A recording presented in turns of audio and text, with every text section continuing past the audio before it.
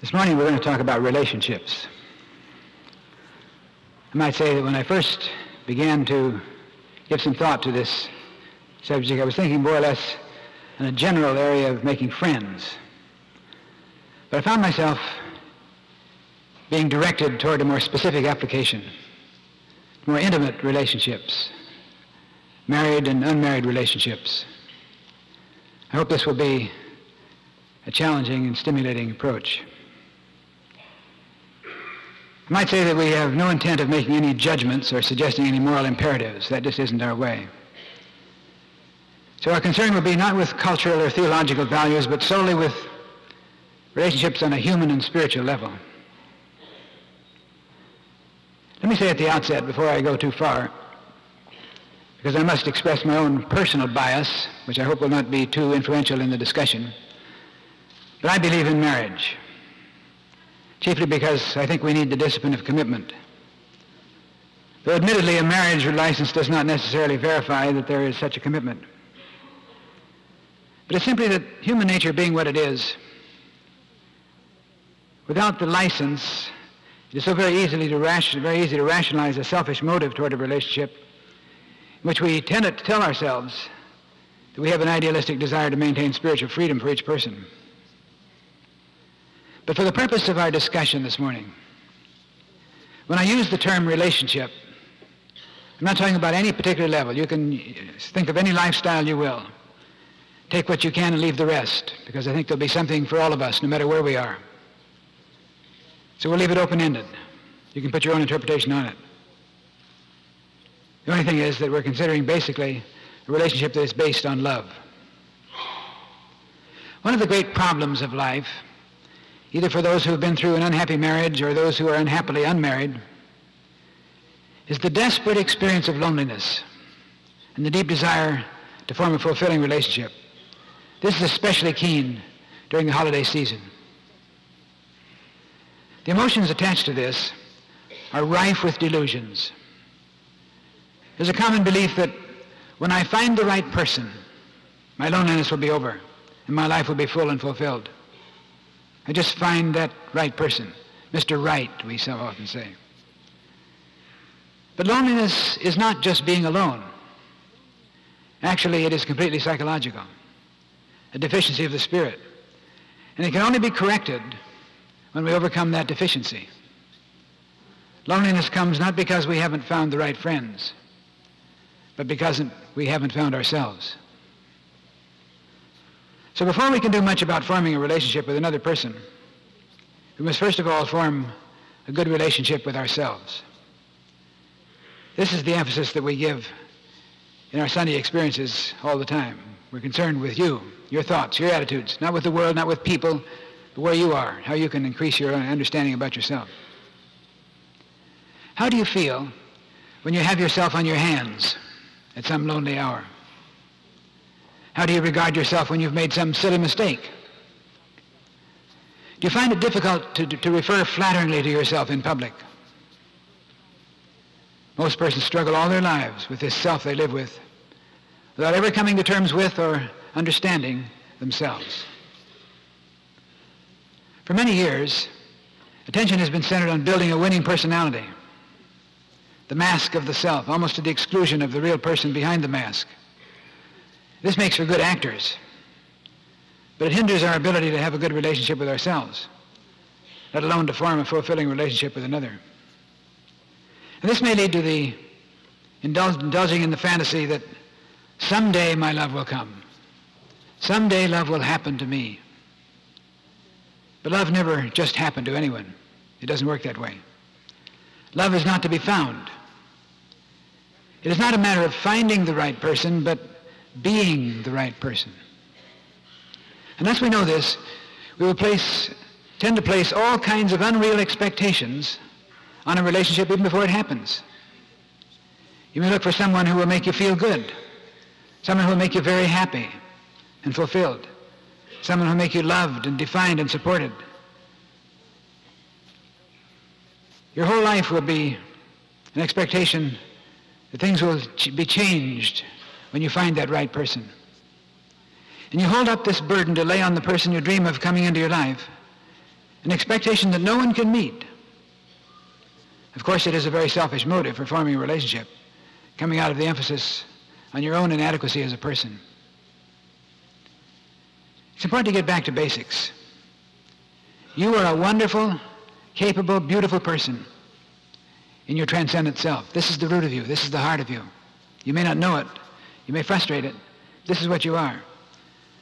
And your basic need is not to be loved, but to love. You want someone you can share a mutual experience of growth with. Two people have a good grounds for a relationship if each one celebrates what he does have in life without creating unreal expectations in the other to make up for what he does not have. In other words, what you are not should never be a factor, only what you are. In the classic romantic related courtship, we tend to be backed into a completely unreal image which we fearfully hide behind. We could call it the movie star syndrome. The man seeks to wear a special mask like the Robert Redford mask, or if you date yourself, the Clark Gable mask. The woman seeks to wear a Farrah Fawcett Major mask, or again, if you date yourself, a Clara Bow mask. But we tend to seek to project or to cover ourselves with the image of a certain current movie star syndrome. How much more important to base your relationship on frankness and honesty and on your enthusiasm for celebrating the game of life together. To love one another for what you are, not for what you're not, and what you perpetually try to be or expect the other person to be. One of our very serious problems is that many of us operate from a great deficiency of love, perhaps more than they're willing to admit it or more than know it. We think we have a deficiency of love perhaps because we didn't experience enough love in our childhood. We tend to blame our parents, our teachers. And we hunger for this love experience. Again, we fully expect it to come from someone else that will come into our life at some time. And we live continuously with this longing for love. It's a motivation that is at the root of so many of the things we do and the things we feel and things we don't do. We're always on the lookout for someone who may seem able to accept and love us, which leaves us with tremendous confusions. Because when someone comes along who seems to express the thought that he loves us, it's a momentous occasion. We tend to reach out and grab it so it won't get away. And at this point, many persons are swept up into a relationship confusing love with a feeling of flattery. As a student of truth, it is important to get the realization that you live at the very heart and center of the universal love. So the need is to give way to love, to release something from within yourself which is already there. Thus to love yourself, to let God love you, and to let God be God in you, and let love be love in you. In this way you tend to clear away all the emotion-backed demands that other people be different from the way they really are, which creates so many of our problems. We often romantically refer to being in love. But before you reach an outer relationship, it's important to get the realization that you're always in love. You're always in love. Love is always in you. You live in love. Love is the milieu in which you experience life. You're in love with all people. You're in love with everyone. We're in this consciousness of love together. Maybe a play on words, but it's a very important realization. It's a starting point. You don't have to wait till you fall in love. You're in love already. You're in love with life. You're in love with all persons. It's a wonderful realization that can work wonders for your relationship with yourself. And you will tend to mirror that love in and for everyone. The interesting thing is, rather startling if we think about it, someone can be ranting and raving and standing before you screaming and angry with you, but if you're totally, thoroughly loving yourself at the moment, you'll be non-resistant. And you will tend to see that person as loving you in the best way that he knows how now, startling as it may seem. And you will see the message of love behind the words that he so vituperaously expresses. If you're completely established in the consciousness of love, you project love to everyone all the time, not just when they're loving. Of course, that's the height of spiritual consciousness.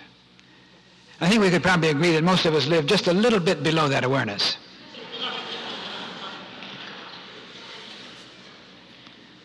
But the important thing is when you begin to live love, to work on this consciousness of living and projecting love in all your contacts with people, you'll become lovable and loved. And you'll no longer be lonely. And you'll become attractive and socially acceptable and opening the way for many friends and companions. And into this flow of relationships will ultimately come a special person with whom you can experience a special kind of mutual love. Many years ago, I had some talks with a young man, a police officer, who had a yearning to form a good relationship. Somehow nothing seemed to work for him. He was tall and good-looking, seemed to have everything going for him.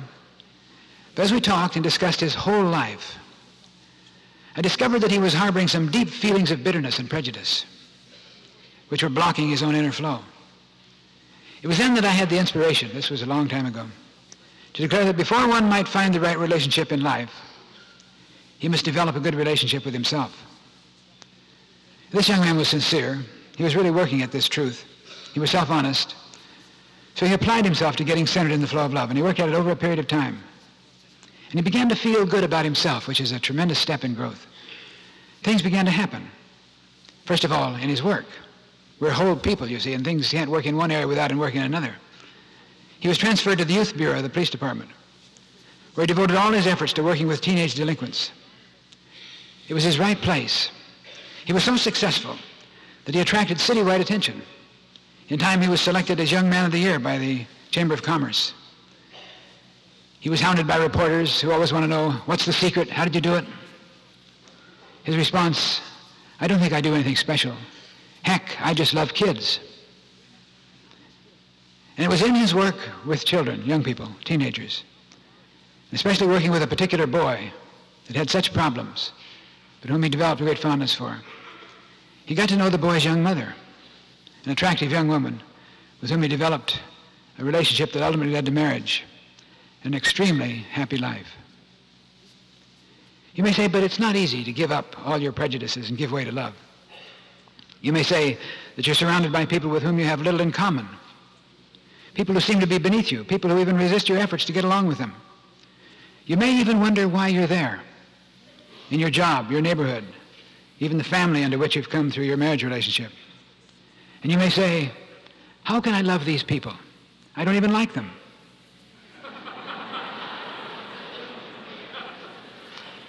But you see, it's important to remember, and we often forget this, that love is not an intensive of the verb to like. They're two entirely different things. Of course, there are some people you don't like. It's almost visceral. As you may dislike certain foods and have certain distastes for colors. You may not be able to help what you like, but you can help what you love. Liking is a feeling. Love is a willingness to let love flow forth through you in the direction of your involvement. Likes may be on many levels, and they may come and go. And again, you have some likenesses and some things that you don't like. But love is your nature. When you're fulfilling the potential of your being, you express love to all persons. But the marvel is, if you say yes to love in the direction of some person you don't like, often things begin to happen. The person may ultimately even become a friend. And it's probably true, though many of us have never thought of this, some of the most beautiful relationships of your life never happen, simply because you do not exercise the freedom to love, thus releasing the possibility of a transcendent communion. And a very interesting point, this may be a little surprising, when you get the awareness of being in love with everyone, you're in this consciousness of love, and you project this love to every person, suddenly in a way you can no longer use the fact that you love someone as the basis for your involvement in a relationship with him, because you're in love with everyone. You may say, but we fell in love. What does this mean? It's the easiest thing in the world for two people to fall in love with each other. Two lonely people. Two people who are hungering for a relationship. It's easy to fall in love. Falling in love is a romantic fantasy. In most cases, it is a falling from love in an unsettling emotional frenzy. Thomas à Kempis once wrote, "The person who seeketh his own falleth from love." So we tend to fall in love or fall out of the flow into an emotional, physical, even sexual feeling. But if you don't use love as the criteria of the rightness of a relationship, what do you use, you may think? There are about 4 billion people on earth. Who do we choose as the one to become involved with? Suddenly you realize that love is not two people looking moony-eyed at one another, but rather two people looking out the same window together. Two people who are first of all friends, who enjoy playing the game of life together and with each other, and celebrate their life together. There's still a love prerequisite, but suddenly we realize it's a different form of love. It is sad, I think, to see two people swept into a relationship, either a married or unmarried relationship, reaching a crisis when they awaken in the post-honeymoon stage to the realization that they do not know each other. Sometimes realize that they're not even good friends. That's the most surprising thing in the world. Any marriage counselor or regular psychoanalyst will tell you that it's so often that people who have a very close relationship discover that they don't even like each other. Startling, surprising, but this is the nature of human feelings. T.S. Eliot in his Cocktail Party characterizes the plight of so many marriages with devastating simplicity when he writes, "They do not repine, are contented with the morning that separates and with the evening that brings together for casual talks before the fire, two people who know they do not understand each other, breeding children whom they do not understand and who will never understand them." Bleak and stark, isn't it? Remember the classic example of George and Martha tearing at each other in George Albee's Who's Afraid of Virginia Woolf? You may wonder, how can you know if your relationship is or can be on the basis of a spiritual union? You will know by whether you can truly let go of yourself and its wants and urges. Here's a good test, which you may find, again, somewhat shocking. Do you enjoy the other person, or do you enjoy yourself through the instrumentality of the other? Do you enjoy the other person, or do you enjoy yourself through the instrumentality of the other? The first is the enjoyment of love. The second is the enjoyment of lust. That's shocking, isn't it? And I say that not judgmentally, but to try to understand ourselves. When persons enjoy themselves through each other, they do not really meet as persons. They meet as ghosts of themselves. So their pleasure is a ghostly pleasure that cannot begin to satisfy the soul. This is why relationships that are not based on a deep commitment, marriage or otherwise, are often illusory. In most cases, there's no real coming together other than sexually. They may be enjoying themselves through the instrumentality of the other. There's a lot of subtle selfishness, unwillingness to give of themselves completely. So whenever you're thinking of going into a relationship, look deeply and honestly into your own heart to discover your level of commitment to the other person's well-being, to the other person's well-being. You see, if you really love a person in the special way that is the prerequisite to a good relationship, you're tuned into your beloved's relationship to his own life or her own life, not just narrowly concerned with his relationship to your life. That's important. The basis of any relationship of people is the willingness to share, the willingness to give. What are you willing to give or to give up? Years ago, I used to have a lot of counseling, premarital counseling with young people going into marriage. So it was very startling, after talking with them for a while, to discover that almost basically and continuously, the main motivation for persons getting into a relationship of marriage was selfish. How do you know you love this person? Because I feel so good when I'm with her or him. Because he does so much for me. But what do you do for her or for him? Quite often this is not much consideration. So what are you willing to give or give up? If you're realistic, you may find that there are some gifts that you cannot afford to give. And it's important to see this. Your partner's well-being may need things on which you do not want to spend time or money or energy. In other words, what are your limits? And it's okay to have limits. Just don't hide them under the mantle of romantic love. That's the case. The reason that so many unmarried relationships do not fulfill or survive is that the partners do not make a commitment to the other person's well-being, only to their own. So the you and me and the yours and mine never quite become the us and ours. Of course, the necessary commitment cannot be ever bestowed by a clergyman's "I now pronounce thee." Any minister likes to hope that when he marries people and gives them that special blessing, something marvelous will suddenly happen to them. But it doesn't happen that way. It rarely does. A true relationship normally is formed long before that time. Possibly long after that time, but rarely right at that moment. Usually they're so busy trying to figure out which finger to put the ring on and say the right words and move in front of the people just so they won't embarrass themselves. So the real relationship is something that comes within themselves, at times often normally other than at a formal marriage ceremony. So it can't be bestowed. Marriage or any true basic relationship is not something that can be given as a bequest. It's an experience of growth. It's an unfoldment. So for the person who is yearning to find his true mate, or for the person who is already married or involved in a satisfying relationship, the true mate is not a new person to be met, but a new depth to be discovered in yourself. We need to make a new commitment to find the divine level within ourselves, always. And to the degree that we do this, we will draw to us the supportive relationships or draw the supportive love from the present relationship. Now, a very important point to take into account in choosing and forming relationships, since people are by definition different from each other, it is inevitable that people will sometimes come into conflict.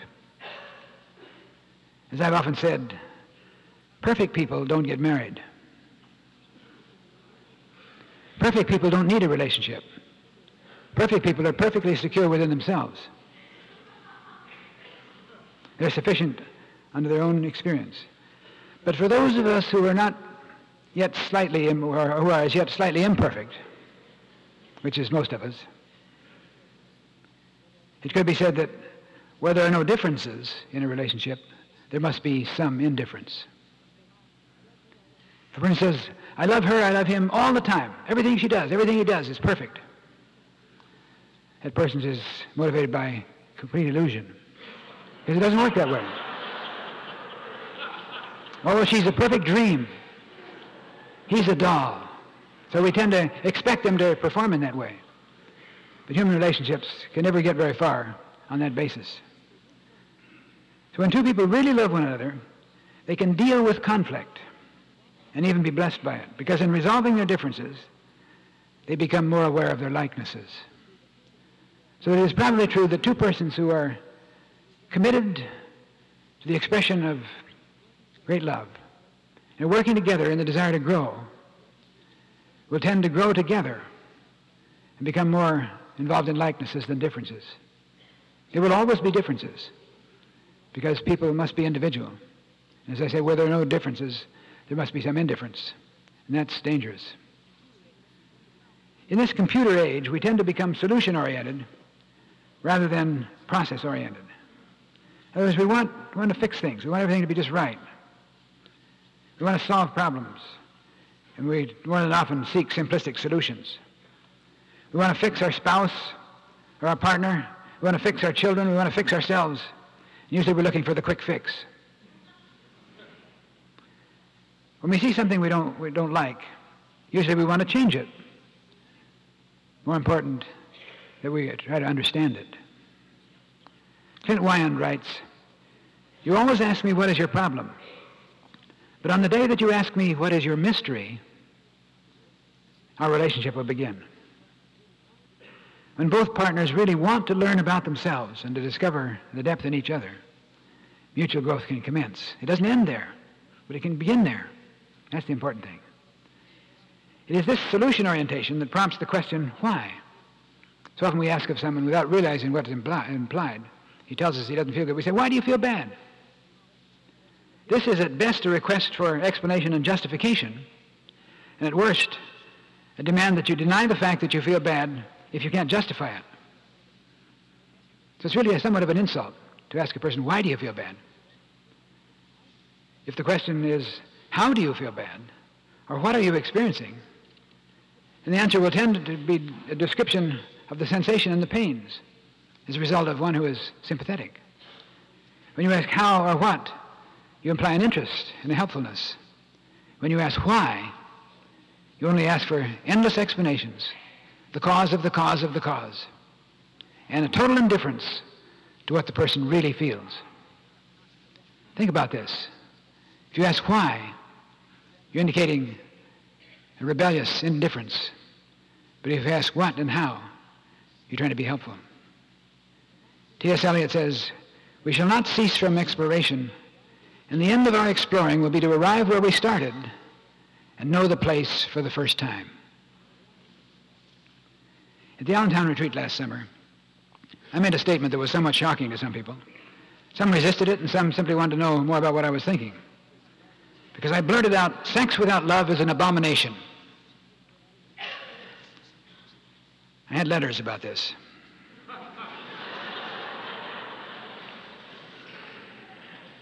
And some people courageously, in person, asked me to comment further about it. And I suppose my language was a little strong. But it did serve to get attention. But I had no intent to make a moral judgment, because that's not my way. It might have been implied in that. I wasn't commenting on the sanctity of marriage as opposed to the immorality of unmarried relationships. But I was dealing rather with the person's relationship with the law of his being. I'm concerned with you, with the person, where you are, what your thought is, what your feeling is, how you're dealing with life and with yourself. Every person is spiritual in nature, but human in experience. It's good to know this about ourselves, to admit it, with a built-in yearning to fulfill our potential as a creature of love. Now, a commitment of love may naturally give rise to a coming together in which sexual relationships may be a part. But it's all a part of the spiritual process. But to engage in sex without love, without this love commitment, is to function at an almost animal level of being. Paul says, "As many as are led by the Spirit of God, these are the sons of God." This means that your spiritual heritage is only yours when you act the part. You have to do something about it. Sex without love can lead only to emptiness and loneliness. And a person may try to cover this emptiness by boasting of his love life and of his love conquests. But he meaninglessly goes from one experience to another, seeking in sex that which can only be found in love. It is true that you're a physical creature with certain undeniable biological urges, but you're much more than just an animal. You're a potentially divine creature, and through love you're raised from a mere biological organism to the level of your divinity. And it is only through love that you can become creative and self-disciplined and truly human. And we all seek that. I might say, for a more detailed discussion of the subject of love and sex, I have a chapter in my book, Life is for Loving, which might be helpful. Perhaps the whole context of the book might be interesting too. Life is for loving. Now, there's a vital point in forming a relationship that we've saved for last, even though it might actually be first in importance. I love those words of Gibran when he's talking about marriage. He says, "Let there be spaces in your togetherness." Now, this is true whether it's a marriage sanctified by the church or a marriage in thought and feeling, an unmarried relationship without a certificate or a license, whatever. But let there be spaces in your togetherness. A true relationship, whether married or unmarried, should be a union of peers in which there is no need for dominance or subjection, submission, or stifling possessiveness. The relationship should be based on mutual liking and trust, so that each person has the freedom to be an individual, to be one, to be whole as a person. Each is free to develop at his own pace, and through their growth as separate persons, and also through their supportive love for each other, the union will grow stronger and richer. There's a sense in which a true relationship is synergistic, if we can use a word that is quite common today in psychology and in science, which may be a word that many of us are unacquainted with. Synergy means the sum of the parts working together is greater than the sum of the parts working separately. Synergy occurs when two organisms or persons are brought together or combined in such a way that the end result is enhanced. Something more happens. It means that 1 and 1 make 3, surprisingly. This is the ideal in a relationship. Two individuals growing as separate people, yet at the same time transcending their duality and achieving a unity on another level beyond themselves. So in a synergistic way, each one's personal growth enhances and augments the other's growth. And the more each partner grows, the more stimulating and dynamic each one becomes for the other. Of course, this presupposes the desire on the part of each person to grow. But friends, growth is what life is all about. If we don't catch this, we miss the whole meaning of life. Certainly we don't catch the deep insight and truth. Growth is what we're after. So often we think in terms of getting a healing or making money or finding a marriage partner or a relationship that we can live with, whatever, but we forget that the most important thing is to grow. Not just to go through life, but to grow through life. And I say very seriously that as a student of truth, it might be a very good thing to shun any serious relationship with a person who indicates that he has no desire to grow. And it's important to find this out as a basis of your relationship. If you're interested in truth, you're interested in growth, personal growth. You'll run into all sorts of dead-end streets and ultimate despairs if you allow yourself to be swept into or emotionally to move into some kind of a relationship without first of all checking out the person, not in terms of what his religion is, or even if he has any religion. This is irrelevant. Quite often say, but he's Catholic and I'm Jewish. We have a problem. That's not the problem. The basic problem is, are you both interested in growth? If you're interested in growth, all else will take care of itself, because growth is what it's all about. Not just living behind a facade of a religious denomination, whatever else it is we have as a hold in life, whether we're Republicans or Democrats or socialists or communists or whatever. The important thing is, are you willing to grow? And are you both willing to grow? Not to grow together specifically, though that will ultimately happen too, but are you interested in your own personal development as a person? If you are, then there's lots of hope for any relationship. If you're not, there's no hope whatever. It's important to see that. Goethe says, a relationship, and we're interpreting the word relationship, he says marriage. A relationship is not a goal in itself, but is an opportunity to mature. An opportunity to mature. Not that sometime we're going to find the right person and walk through the portals of marriage or any kind of spiritual unity and live happily ever after. But it's the beginning of the relationship is the beginning of our personal growth. And as long as we grow and are willing to change and evolve, then we'll have happiness and fulfillment. We might add that a healthy relationship is two persons growing and maturing together and loving it. Let's get still for just a minute.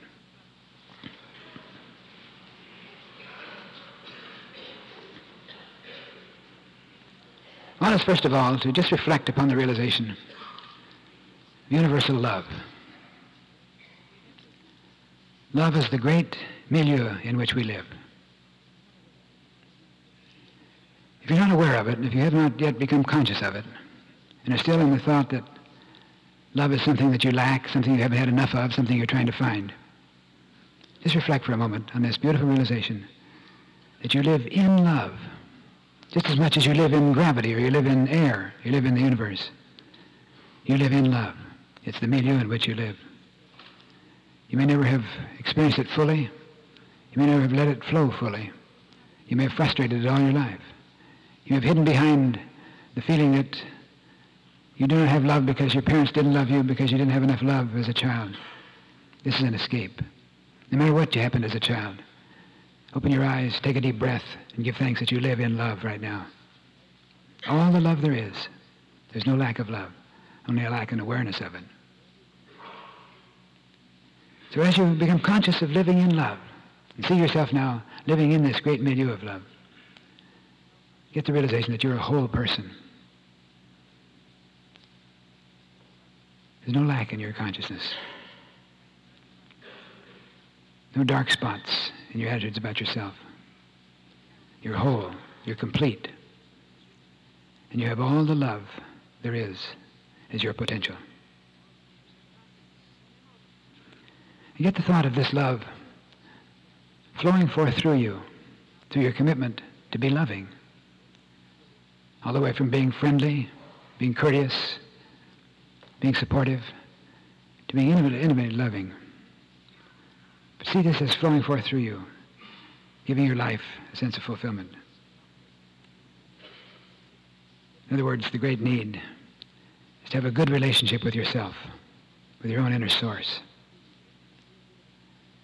And get the feeling that as you feel good about yourself and give way to this love potential within yourself, something flows forth from you, a projection of spiritual power. Because there's a lovingness that reaches out and touches all persons that come into your personal life. And you attract to yourself friends, good friends, intimate friends, perhaps an intimate relationship, perhaps marriage. But the fulfilling process flows through you and from you and comes back to you. And your whole life is full and whole and complete.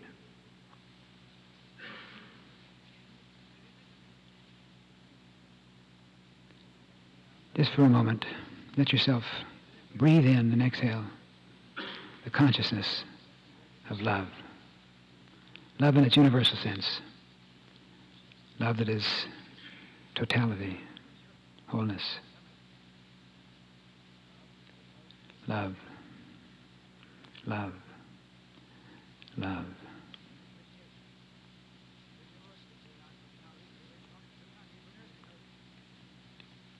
And as you feel this awareness of love, feel it flowing forth from you, going out to touch the lives of everyone who touches your life. Just give thanks that this consciousness of universal love flows into you and through you and meets your every need to overcome your loneliness, to attract to you good friends, and have faith that into this flow of relationships become one special person with whom you can enjoy a special awareness and experience of love.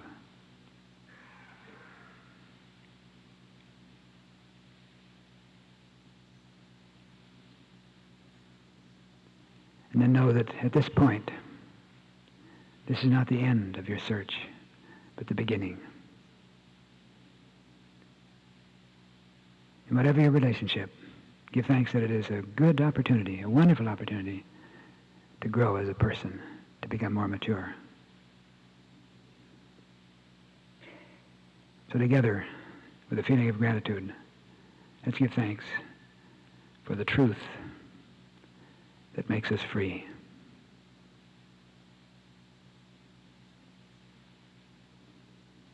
So be it.